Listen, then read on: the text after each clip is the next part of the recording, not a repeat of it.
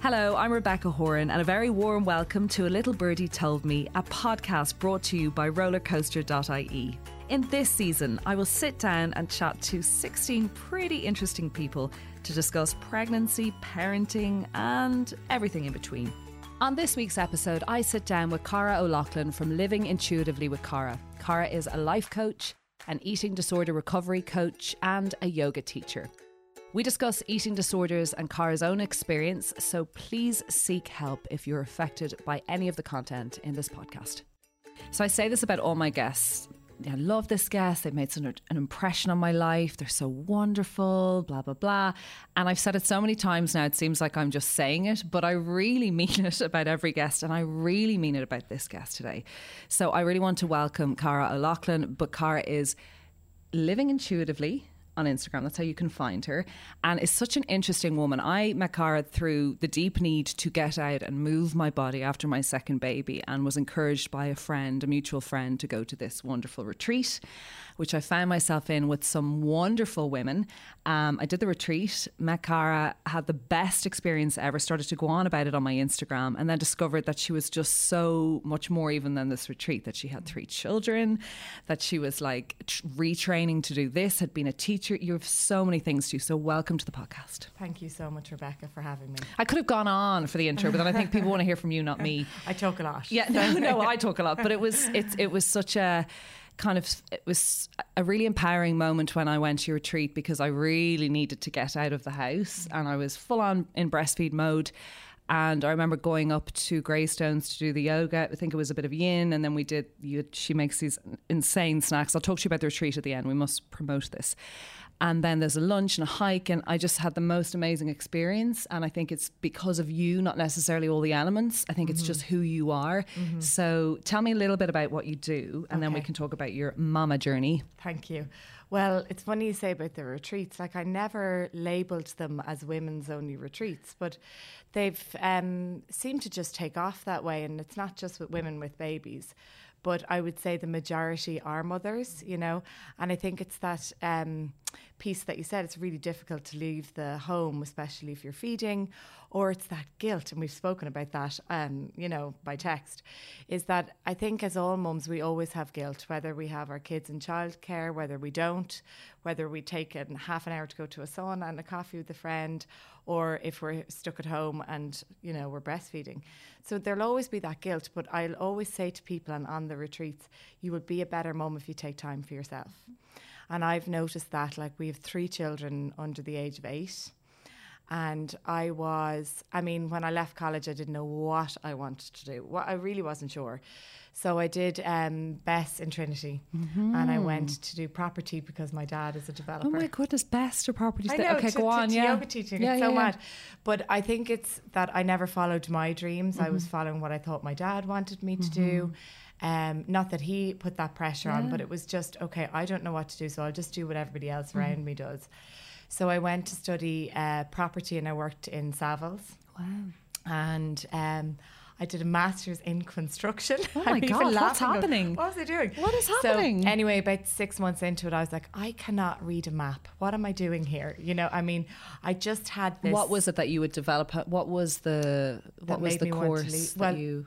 Do you know what it was? I went to a yoga class on my lunch break on Moser Street. Mm-hmm. And it was just the freedom that the teacher had. And it made me think, I want a life that enables me to have more freedom within my working day.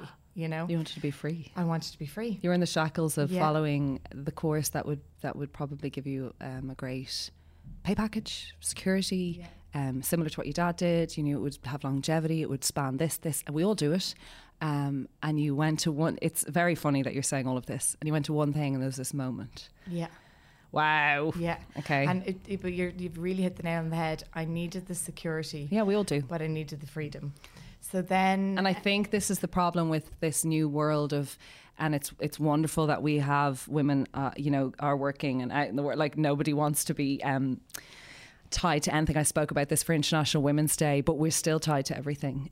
So this feminism and this kind of empowered women and the breaking of the glass ceilings, in a way, some of it has really destroyed us because we don't feel that we can actually do something that's a bit more, I don't know, real to us. Yeah. And I don't think any of us feel free still. And I think it's as well, as a mother, you want to do it all, but you can't do it all. You can't do it all properly or do it all well. I did my yoga training 15 years ago. And at that time, like, yoga wasn't a big thing. As in, I went back to say to my dad, I'm going to go and do yoga training. And he was, you know, okay, are you a doctor? Are you a lawyer? Are you a teacher? Same in my house. You know? So, but he was so supportive, and he just wanted me to find freedom, I guess, and follow my dreams. So I had a wonderful English teacher. It's so terrible that we follow a path, then we follow another, that we've been led down. And I know it's all out of the goodness of people's hearts. And I know all of this sound advice that we get, but sometimes the noise is a lot. Yes. And I think I lost my mum when I was 15. So she was my main security, my main control, or my main area. When I lost her, I thought, okay, I have no control now. So I needed security, you know. So for that, I followed a road or a path that I thought I should. Again, that was giving me the security rather than listening to myself. I had no idea what my own voice was. Was she a mother within the home? Like, you know, was she? She was. I mean, we had 5. I have 4 siblings, so there's 5 of us, and my brother was the eldest, and he was born with a lot of disabilities. Okay. So she had it really tough, you know, and she... when we were growing up, she developed lupus. And at that stage, there was no transplant unit in the country. I remember her lobbying the president, the health ministers, everything. And the year after she passed, it came in. But I think that definitely made me not listen to myself. And now I've come more to the living intuitively. But also the loss of a mother, it's such a, you know, the matriarch, like you've just said, she had all of these vulnerabilities and difficulties thrown at her. And she's her advocating for herself and her son and all of, and yet she is your world, because often the moms are the world. And, you know, I never knew this about you. And then you lose her at a really pivotal point in your life, you know, teen years, that midpoint where you're heading into, you know, God knows what. And you lose that, like you say, grounding, security, my mum. And so, of course, you're going to pick either the crazy road or the road that is super secure and safe. You're going to pick one, or that's just, you know, textbook. Yeah. And you follow your dad's line, you follow the line that perhaps other people have. And so that's really sad. Do you feel that you ever dealt with it, or was it the fact that there's 5 kids and we're going to get on with it? No, I didn't, because the day she passed away, I picked up my first eating disorder behaviour, like literally the night of her funeral. And that went on for 22 years. So 22 years, yeah. Okay. Yeah. This is a lot. This is why you are so special. Yeah, thank you. Wow. Okay, that's incredible. So so as a trauma, as a kind of a control, that day when all of this is happening and you're this vulnerable teenager, you decide to start this pattern because that's what will keep things in check. And that's it's so funny, sad, Cara. Back in that day, I mean, it was literally unheard of. There was one other girl in a 900 student school who we knew of was doing the same thing. So I was in boarding school. So for me, it was quite easy to hide and to hide behind. I went back to school after Mum passed 2 weeks later to do my junior cert, which I knew she'd want me to do it. She was a teacher, but it was probably the control you're talking about, you know, and the brush it under the carpet and we'll move on. So my way of dealing with it was the disordered eating. If she had been alive, do you think you would have ever, do you think it was something that was perhaps like part of your nature to control? Do you think it would have been maybe happened at some point, or do you think absolutely not, it was because of her passing? Gosh, that's a good question. I know, but I often really think we say question. I was triggered because of this abuse, or I was triggered because someone passed away, I was triggered. And I wonder, actually, would that maybe have come out some later on in life as a way of control, or absolutely not? No, you're 100% right. The trigger was the trauma. But we see now in my recovery and now working in it is that there can be personality traits, and they would be type A, high achiever, perfectionistic, you know, wants everything done a certain way, really tough with even positive criticism. And that was me. Okay. So I think that, let's say if somebody said a comment maybe about my body a few years after, that could have triggered it.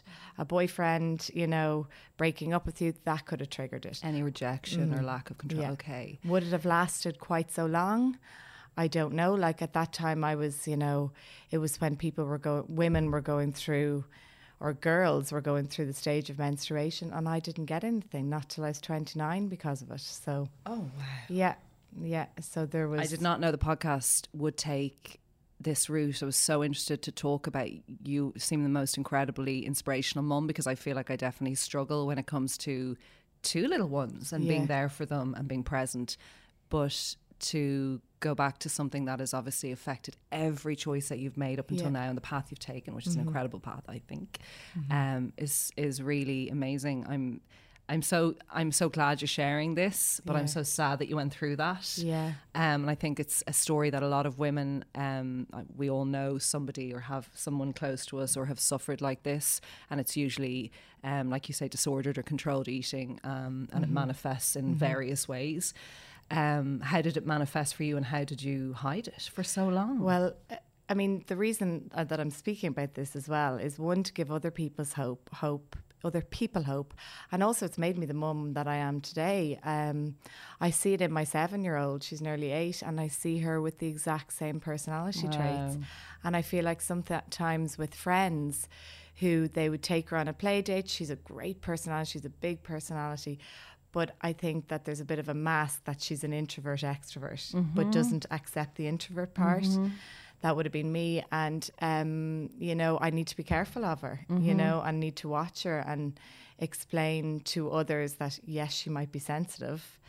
She might take a comment on that somebody would say more than somebody else. But so it's... We always see ourselves in our girls. You do, 100%. But so it manifested for me. It began as anorexia and restriction. And that lasted for as long as it could last. And I had to leave school during 6th year. I wasn't kicked out, but I was asked, it was suggested that it would be better for me to be at home or in a centre. So I went home, and it was just my dad, because my mum had passed, and my brother was there. So, but I did work very hard. Like, I locked myself in my room studying, I would say about 5-6 hours of the day. So that lasted for a while, a long time. And then, you know, it's one side of the same coin, really. Then it flipped to bulimia through exercise. For me, it was exercise, and that's probably been my hardest to give up. And then I was teaching yoga for so long. Of course, which is another slight form. Yeah, exactly.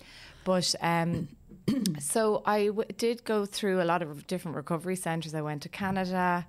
I went to the Rutland. So you were really sick? Yeah. This wasn't kind of a thing that could be dealt with. It wasn't this kind of short-lived, you know, she's going through hell, we'll get her counselling. This was, you were really unwell. Yeah, but my dad was unbelievably supportive.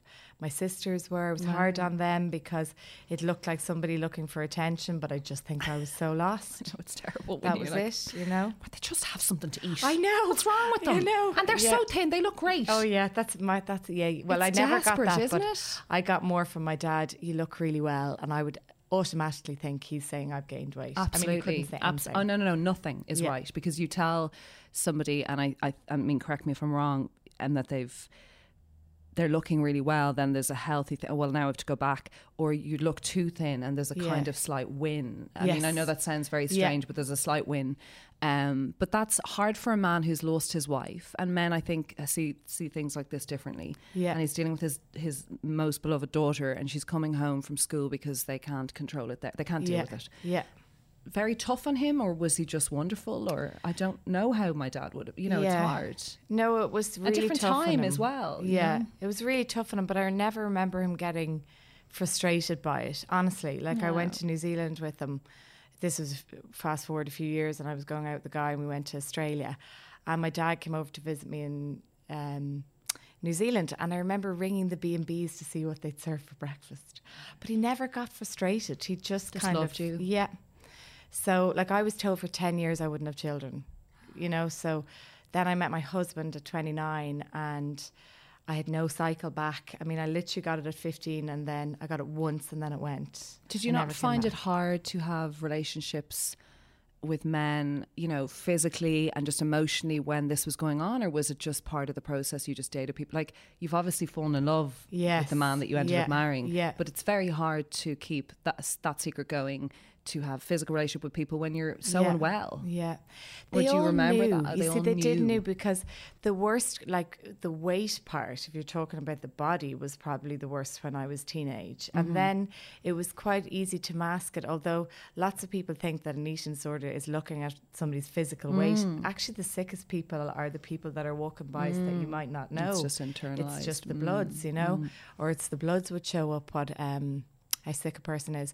But no, like I did have plenty of relationships who fall off a past. I had the college days, the drinks. So you lived a relatively normal life. Oh, totally. Wow. But I just use other things like the exercise or the fine, because you couldn't just do that, because people would really be shocked by that. Wow. Yeah. So I met my husband at 29 and I went on HRT. It was suggested that if I wanted to have a baby, I had to. I remember going to a lady who was a specialist, and she said, "You just need to eat a Mars bar. If you just put on a little bit more, because everything else was normal." Yeah, your egg count and your but I just needed to get a cycle. That was it. So they said, and I'd be very. I wanted everything natural. That kind. It's called orthorexia, where you want everything perfect and the healthy food and nothing contributing to helping. You want to do this on your own. Yeah, and this was the part of my eating disorder that took so long to get through, because I'm in the wellness industry with yoga. And then orthorexia is quite connected to that, that everything is, you know, healthy, clean, pure food, clean, exactly. Routine, this word rituals, that we hear, clean, perfect, everything. Which is, it's just really, if it was said 20 years ago, it would probably just be another diet. So that's really hard to get over. Or some vegetables. Yes, exactly. So anyway, that was, I went on the HRT, but I only needed to go on it for about 2 months and my cycle came back and then I got pregnant. So you meet this man, what's the name of your husband? Shane. This wonderful man, Shane. Yeah. He just obviously is mad about you because you have so many things to be mad about. Well, he was seeing somebody else at the time. Sounds a bit like my Then he heard I was a yoga instructor and he's like, deadly. That sounds exciting. She's probably in Bali most of the year. But he's obviously mad about you. I quite love the challenge that he took on, knowing I presume, that he knew you were probably a little bit sick. Yeah. Maybe physically he even might have known that you were, but he just adored you, I presume, and he wanted to make this work. Yeah. How did you find him? What was the game-changing thing about Shane that...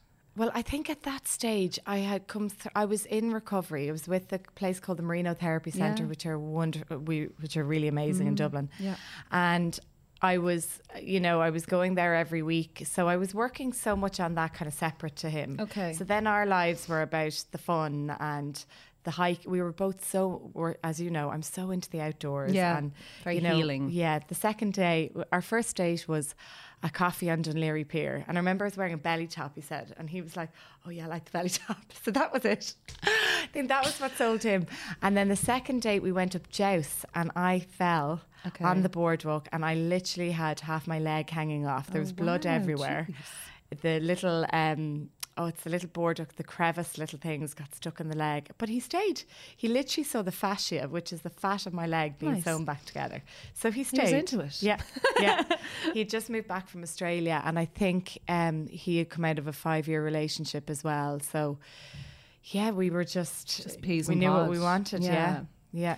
Was it hard for you through university, like you've said, relationships, your friends, to not have a period, which seems like something, and I know so many women who have cancer as young and they don't have a period ever again because their womb is like, there's different ways that people don't, but the kind of normal thing is that you might have a period throughout your youth or your was it, were you embarrassed? Did you hide that? Did you care? Was it talked about? Because it seems like such a massive loss of something for you for so long. I think because I didn't have one, I didn't know what I was missing. And then friends would... You know, you're quite naive then. Friends were like, you're so lucky. Mine is so heavy, you know, this kind of thing. So, and then I was so in my life was the gym. the runs. It could have been 3-4 hours. But you didn't get triggered. You wouldn't go to a pharmacy. I remember when we were trying for a second baby and having all the losses, pregnancy tests would be very triggering for me. I just couldn't cope because I'd become very obsessed with buying them. Anyway, you didn't find seeing tampons or sanitary. You weren't triggered by anything at all. You were really living your own world here. I was living in my own head. Fine. You're so you totally didn't. right. Fine. I wasn't in my body whatsoever. I think that's why it's taken so long to actually listen to my body and live in my body, you know. It's in my head. That's where an eating disorder lives, you know. To protect you from everything else, you go up into your head. How are you now? So, really well. So this is, you met him really at 29. Met him at 29, 30, 40. Now, I'm not 30. I'd love to be 30 still. Yeah. I'm 41 now. Okay, so that's, over 10 years ago. Yeah. And you said that was a time you really wanted to get your period back at. How have you recovered in the last few years? So this is the area that I really want to concentrate on with you, because as a mum, I had done so much recovery before being a mother. Mm-hmm. And I recovered in a body, before being a mother. Mm-hmm. So it changes. Sure. And I never realised how much it changes. And I remember in the Merino, one of the girls had said, you know that your body's going to change. And I was like, what does she mean? Yeah. And you're going through pregnancies and menopause and age. So with our wedding, it was amazing. And I loved every minute of it. Okay. And we actually got pregnant a year later. And my husband was absolutely shocked. Okay. I handed him that pregnancy test in a cafe and he nearly vomited. He was like, the first thing he said, and remember that he didn't think we would be able to have kids this easy. Yeah. He said to me, oh God, I thought we'd have another year to have crack, some crack. Yeah, exactly. Yeah, the shock. They always get shocked. Yeah. But so the pregnancy was brilliant, and I was just I loved the tummy. I loved all of that part. But when baby came, our first was our daughter. I lost about 1.5 stone. I was very thin after the first pregnancy, breastfeeding. And I really struggled with all the comments. Controlled eating, or was it from literally being just sick? fell out. I have no idea. I think my body just wasn't used to feeding so much, and she was taking so much out of me. And you hadn't probably as much as others over the years. She was taking so much from you. So much from me. Like, it actually looked like I was back in my disordered days. So what I struggled with was the comments of, oh my goodness, and the fear from people. You look so thin. I got high from those, and I thought, oh, hang on a second. Here it comes back again. Go. Now, do you know when somebody has postnatal anxiety or postnatal depression, it kind of felt like that in a way, is that I didn't know what I was doing. It was my firstborn. Everything again came back with, I have to do this perfectly. I have to listen to the dreaded bloody books. I have to live by the rules. So that manifested back within an eating disorder. Wow. So I remember going back to counselling, and I had my hands up. I know she was a wonderful therapist, and she actually had gone through an eating disorder all her life herself. And she did say to me, this is really common because you're overwhelmed. And that was simply it. An eating disorder has nothing to do with food, nothing to do with exercise, nothing really to do with the behaviour. That's so important that we hear that. So an eating disorder is nothing. Glennon Doyle, whose podcast is We Can Do Hard Things, has always spoken about how she suffers the odd time. She's kind of, not throwaway, but she'll often say, with bulimia, when things are tough, and she's had to come on to her podcast recently, I think she's probably in her late 40s, and say, I've anorexia. I did not know I had anorexia. I don't see myself as an anorexic. I'm quite cross about this. Yeah. I've always just said that I control, people would say you're very little. Well, I just control what I eat, and I do a lot of exercise. I'm addicted to exercise. And sometimes when things are really hard, I've taken to being bulimic, but I don't see myself as, and she was like, I'm anorexic. Yeah, because she's And I've been anorexic all my life since I was 15. And wow, I am actually. And to be told that by this wonderful expert that she went to, she said it was so traumatic. Yeah. She was cross. She rejected it. She took weeks to kind of get her head round of it. She said that's not the case. But she said when the bloods were done, when this session had started, when she got the help, they said this is absolutely. And she says now I feel like that's all I am. I'm an anorexic. And she said now I have to. She did the most beautiful podcast on it. So it's so vital. When I listened to that, I was like, gosh. So when you're saying this is not about the physical appearance of someone, this is a mental illness. Yeah. And it's so important that people know that. Yeah, well, we would call it, when I was recovering through Merino, it was called eating distress. So it's what, or emotional distress really, is what is in somebody's environment that is distressing them. you know. So what emotion is going? For me, it was always the overwhelm. There was a brilliant one called HALT. So are you hungry? Are you angry? Are you lonely? Or are you tired? And what are you eating on? What are you restricting on? What are you exercising? It's like the emotional eating that other people suffer from. Yeah. And my therapist always said, O at the end for you. So HALT O. So you're hungry, angry, lonely, tired, or overwhelmed. For me, it was, I think with the babies, it was the overwhelm. Oh my God, I'm responsible for this child. You're up, sleep deprivation. So a lot of people coming to me, and even a lot of my friends are really struggling with emotional overeating. And that's what mine flipped to them, was the binging. And the binging is the most shameful, I feel, you know, because no one wants to talk about it, that they sat down and had whatever. All the kids are in bed. Yeah, and then feel like absolute crap the next day. Generally, yes, it can be from the emotions, hugely from the emotions. Stress is a major contributor. But the second one is that people are restricting during the day. And if you're trying to be clean, that's in that, I'm doing that in inverted commas. Yes. If you're being clean or healthy or whatever during the day, generally you're going to do it at night because you're soothing your emotions, you know. It's all still, things have calmed. The calorie count is huge because you're going for always the white or the beige or the grey. You're going for the bread and the pasta or the chocolate, and it's just that kind of like, oh, thank God I deserve it. Yeah. And then, like you said, you don't sleep properly because of what you've eaten. You don't sleep anyway because it's a baby or child, and then you wake up and you feel almost like you've a hangover. Oh, the guilt, or kind the of shame, depressed. And how am I going to get this off? And also, we know that food nourishes us. I always know that when I eat well, I'm not talking about clean, I'm talking about well. Like last night, I had beans and spinach and hummus and tahini on cucumber, and I had sourdough, and it was this gorgeous, fulfilling meal instead of going for like the quick fix. I felt so much nicer when I was sitting down to do my work. And it's not about shame, it's about actually nourishing ourselves. So you head into the first child. Your husband is aware you're not well again, or not? Do you know, I hid it really well. I remember sitting in. So she was a toughie. She's amazing, but she was colic. I think the first are. I think often just they are. And she screamed her head off, and my husband had to drive her up the Dublin Mountains for 2 hours at a time in the middle of the night, or the Wicklow Mountains. So I just remember the overeating episodes. Right. And what happened to me is that I'd lost so much weight, and then it started to come to normalise back to my normal size, and that's where I struggled. So, but you know, I went back to regular therapy. I spoke up and I worked on myself as much as I could at that stage.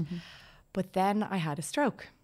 So yes, and people think, wow, you are a little mine if I didn't know any of these things. But it was actually from exercise. It's really rare. It's called a cartilage embolism. My neurologist at the time, he'd only seen 3.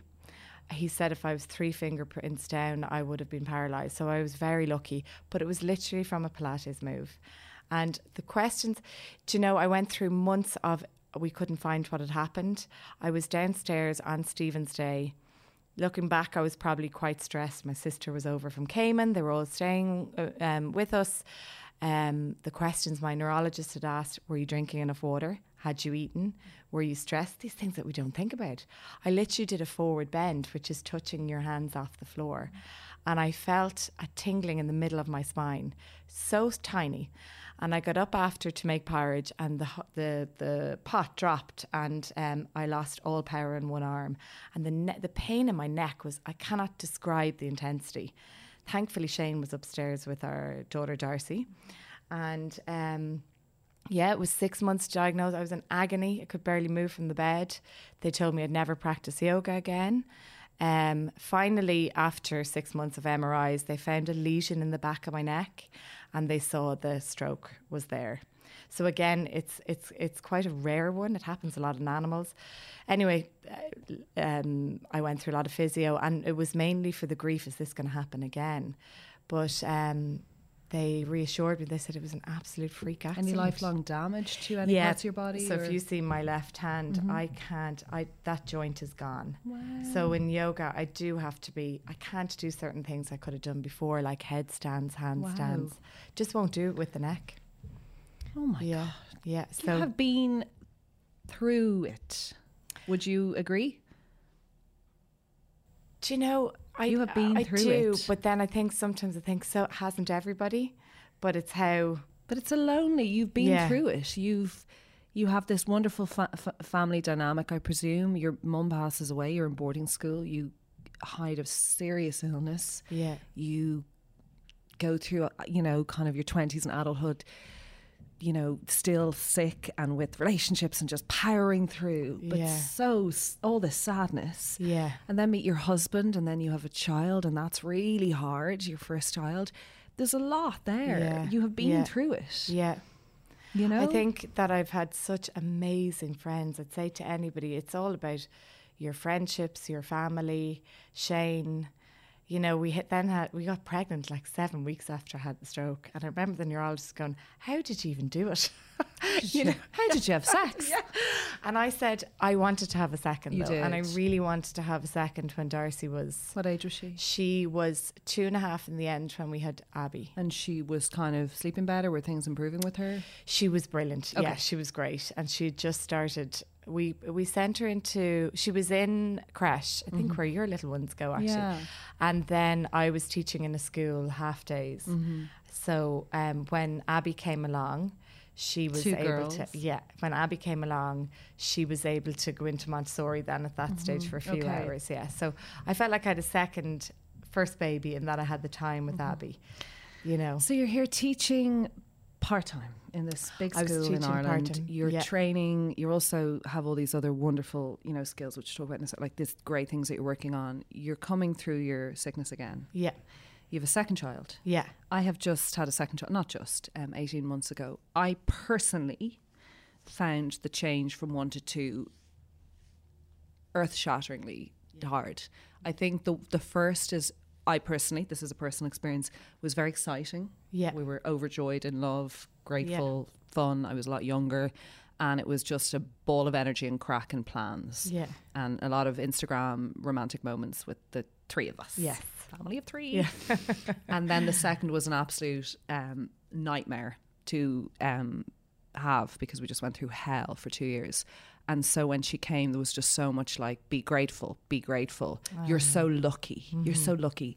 And so I feel very much about Simone that she is very special and all of those things, but I also find it really hard. And I don't think you're allowed to say that, because you're also meant to be grateful, because you know so many people who are trying to have their first, or who are going through horrendous, you know, I didn't have to have any fertility treatments, for instance, but I really found the juxtaposition of going from one child with her needs and demands to 2, and I often talk about this on Instagram. I don't know whether you've noticed this kind of throwaway, sure, then I had 3 and then I want to have 4 and I might have 5 and you should have another, the throwaway comments about having a human. And I find that really tricky, because I personally think being a mum is the most important job that I have, and so I don't take it lightly. And so I found the change hard. Did you find the change or not? No, I found the change. Or are you just very natural about it? Because no, I just honestly, I think 1 to 2 has been the hardest, 100%, because you know your husband is able to be there a lot for your first child. You're like a team, whereas when 2 come along, the team is not 50-50 anymore. It's more 70-30, 80-20 maybe. I don't want to say any more because that's really mean, you know, to my husband. But no, he's brilliant. But I do find that you are doing everything, and there is only one of you. So you feel like you're pulled as well by your role. You have a big job. You're pulled in so many different directions. And then you lose yourself. You know, so definitely 2 to 1, I felt I completely lost myself. I mean, I didn't start all this business up again until after I'd had my 3rd. Okay, I didn't realise that. So when Abby came along, because I'm like, you're such a success. No, when I went back with Abby, I went back to the school, and like the school was a wonderful school, but I hated for me working. I was going through that driveway, which was a big commute for me. Big commute, yeah. For 5 years going, what am I still doing here? So seriously, you were going 3 days, or how often? 5 days a week. And it was 5 days a week. It was, I left at 6:45 in the morning and I got home at 1:30. But you'll know this, if you're working part-time, but you're in every day. It's the same, yeah. You're still coming home from working to being a mum straight away, and there's actually no in between. I also don't marry the whole, I work part-time, it's easier, 3 days, or I do 5 days, like, because I do a 5-day full-time job. I actually seriously think the responsibilities, because if you take a 3 or 4 day nowadays in this world, you're probably still doing the 5th day in some form at night maybe, or in the morning, or you're still doing something. And also when you're a mum of 2 kids, there isn't a break. Like I get 35 minutes every evening to go to a class or to at 8 or 9, you know. Yeah. And when everyone's asleep, and then I come home and go to bed and hope to God I get to sleep till 1 a.m. and then so if we look at that reality for many women, and some work shift work or nights or they're nurses or cleaner, and the actual realities of that, there's very little time left. It's exhausting. So it is exhausting. I can't believe you did that for 5 years. But then I think people on the 3 day, if you have your child, were you doing it for financial? Like, were you like, I have to, or did you just feel like you can't give up this job? I think a major thing for me, and for somebody who would have that personality type, and many women actually, is that kind of martyr, people pleaser part. I have to keep my job. I just didn't want to let the people down. Wow. You know, so it wasn't that you necessarily felt desperate to keep the job? No, or worried about not money wise. No, I mean, yeah, there was the little bit of security, but then, like, when Finn came along, our third little fireball of a boy, like, how many years is there between? He's 3 years between Abby and Finn. About 2 and 9 months. Okay. Yeah. And I mean, my husband did not want a third. You know, he really didn't, and he struggled when it's like an age old. Yeah. Struggled when he found out we were pregnant, but then I think the fact that we found out on him and we knew it was a boy really helped. Was a difference, yeah. And he's mad about Finn. Oh my goodness, like, he's just mad about him.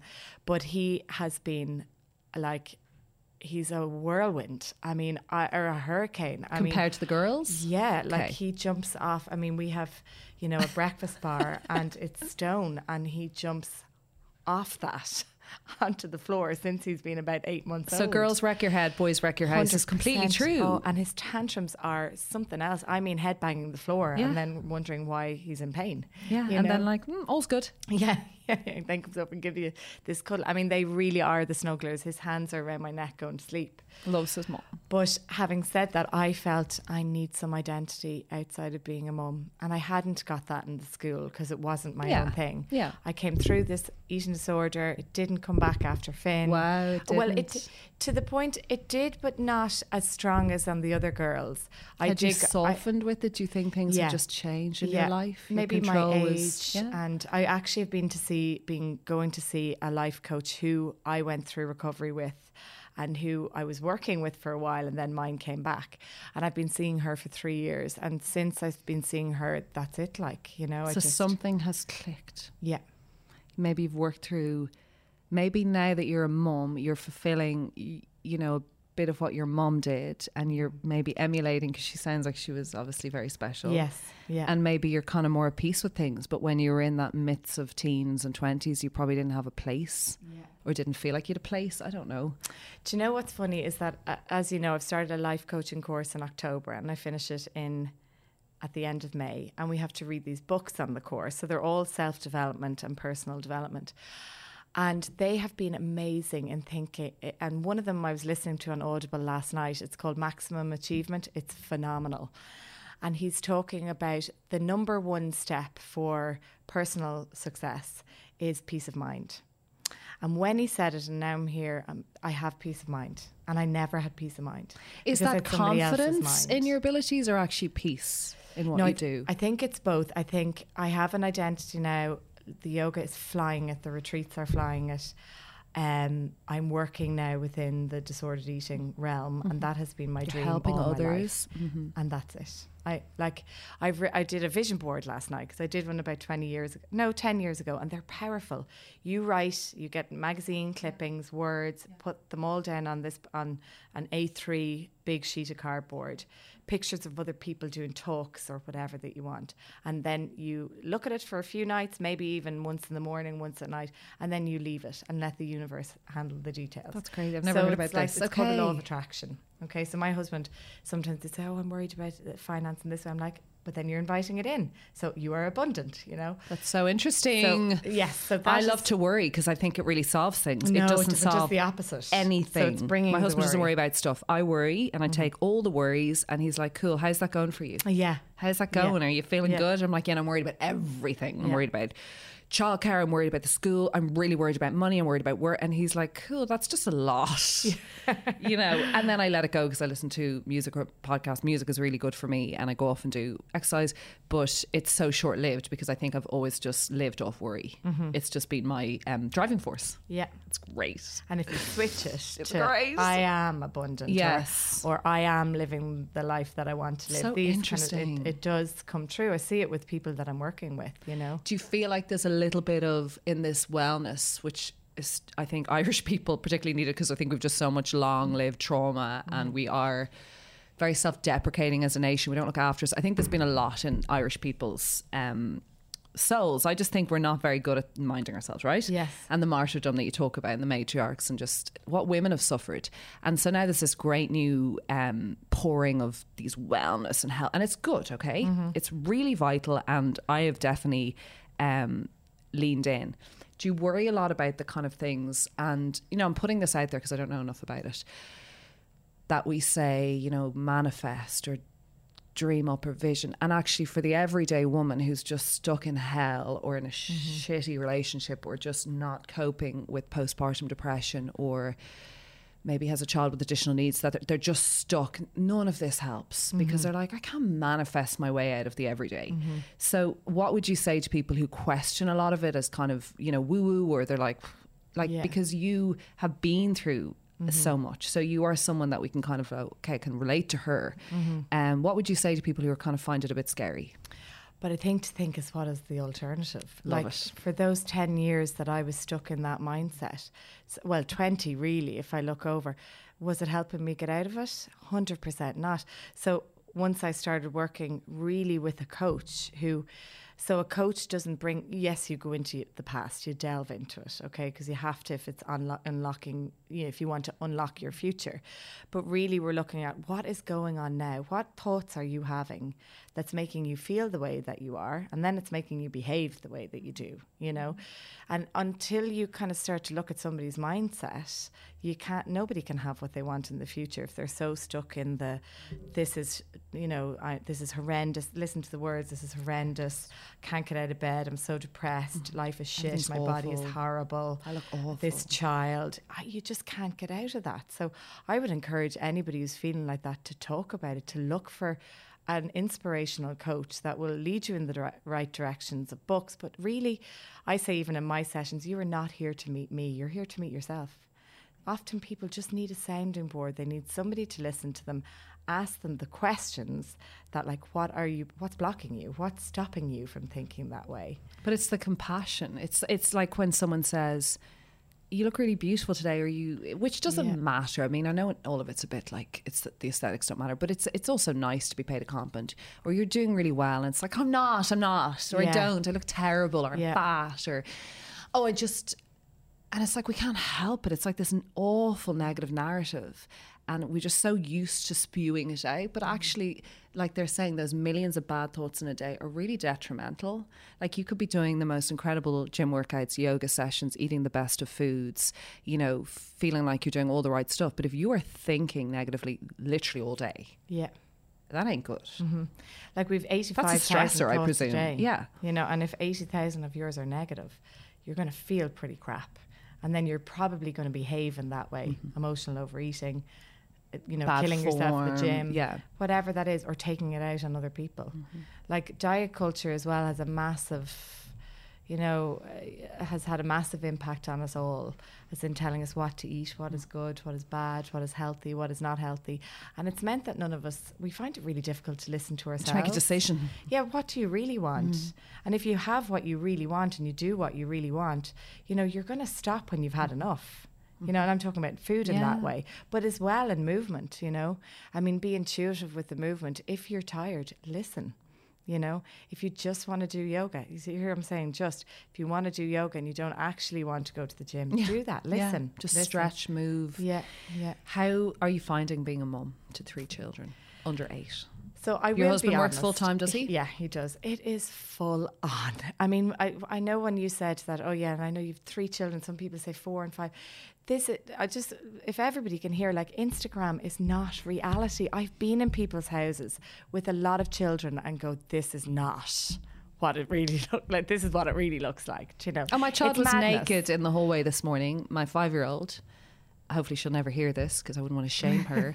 Lying in the hallway, screaming because the dress wasn't clean for school, while a man came up to fit blinds, a man in his 60s who I didn't understand was coming at that time, because Jason decided not to tell me that at 8 a.m, rang the bell, someone let him in. I think Jason let him in. I didn't let him in. And my child is butt naked, screaming about this dress, this Encanto dress. She's never seen Encanto, P.S. Whilst the baby, who gets really upset if she's upset, is crying on top of her because she can't cope. So Simone is lying on her bum. Oh, no, you know, and I'm like, get up, like this is horrendous. And then the dog is barking because someone's come in the door and he's got serious issues with anxiety. Obviously, we're all just like feeding it, and this man was just shocked. Yeah, and I felt like going, suck it up, brother. Like, he was so shocked. He was like, oh, is everything? I was like, no, this is just standard, trying to just get out the door. And I was like, gee, and I was pulling her and trying to pull so he could walk past us. Yeah. And I was like, cover your... Oh, and then I was like, oh, it doesn't matter. She's only a 5-year-old. But it was just the extremity. Yeah. And then it's like, I got into the car to leave and I was like, oh, now I'm breathing, yet I'm sitting in traffic. So it's kind of comical, but it's not. But I think it shows what reality is, and that we all lose our temper. We all give out. You know, it's... We all have naked children. Yeah, we all have naked children and 6-year-olds, you know, men coming in at 8 in the morning. No. But no, it is full on. It definitely is. Like, I love it, and I find that for us, it is the perfect number. But there are so many times that I also say, oh my goodness, it would have been easier with 2. Okay. Like, and I do say that, you know, and my girls will go, no, I really want 3, you know. But it is, you know, I always wanted that number around the table, and I think it is a stage. Finn is only 2 and 4 months, young, and he is going through the course. that 2 to 3. We've seen since Abby has hit 5, it's like, you know, I love going to restaurants with the 2 girls chilled, now, not so much with Finn. No. But we'll get there. Everyone will get there. It's all temporary. Just to ride the waves, yeah. How are you in your life now? You're doing so many, like I said, I met you a year ago maybe when Simone was a few months old, and I could barely get out for an hour because I had this huge anxiety about leaving her with my husband and the guilt and all of this, and we've spoken about that. And what you do, the space that you create, and I really love the pressure. Like, you can pay for a course or pay for a bit of it or come to a yoga, and you're like, come and do what you want to do. There's this not this awful feeling of like you've messed up or you've failed at that today, Rebecca. You've actually said, well done, you did that.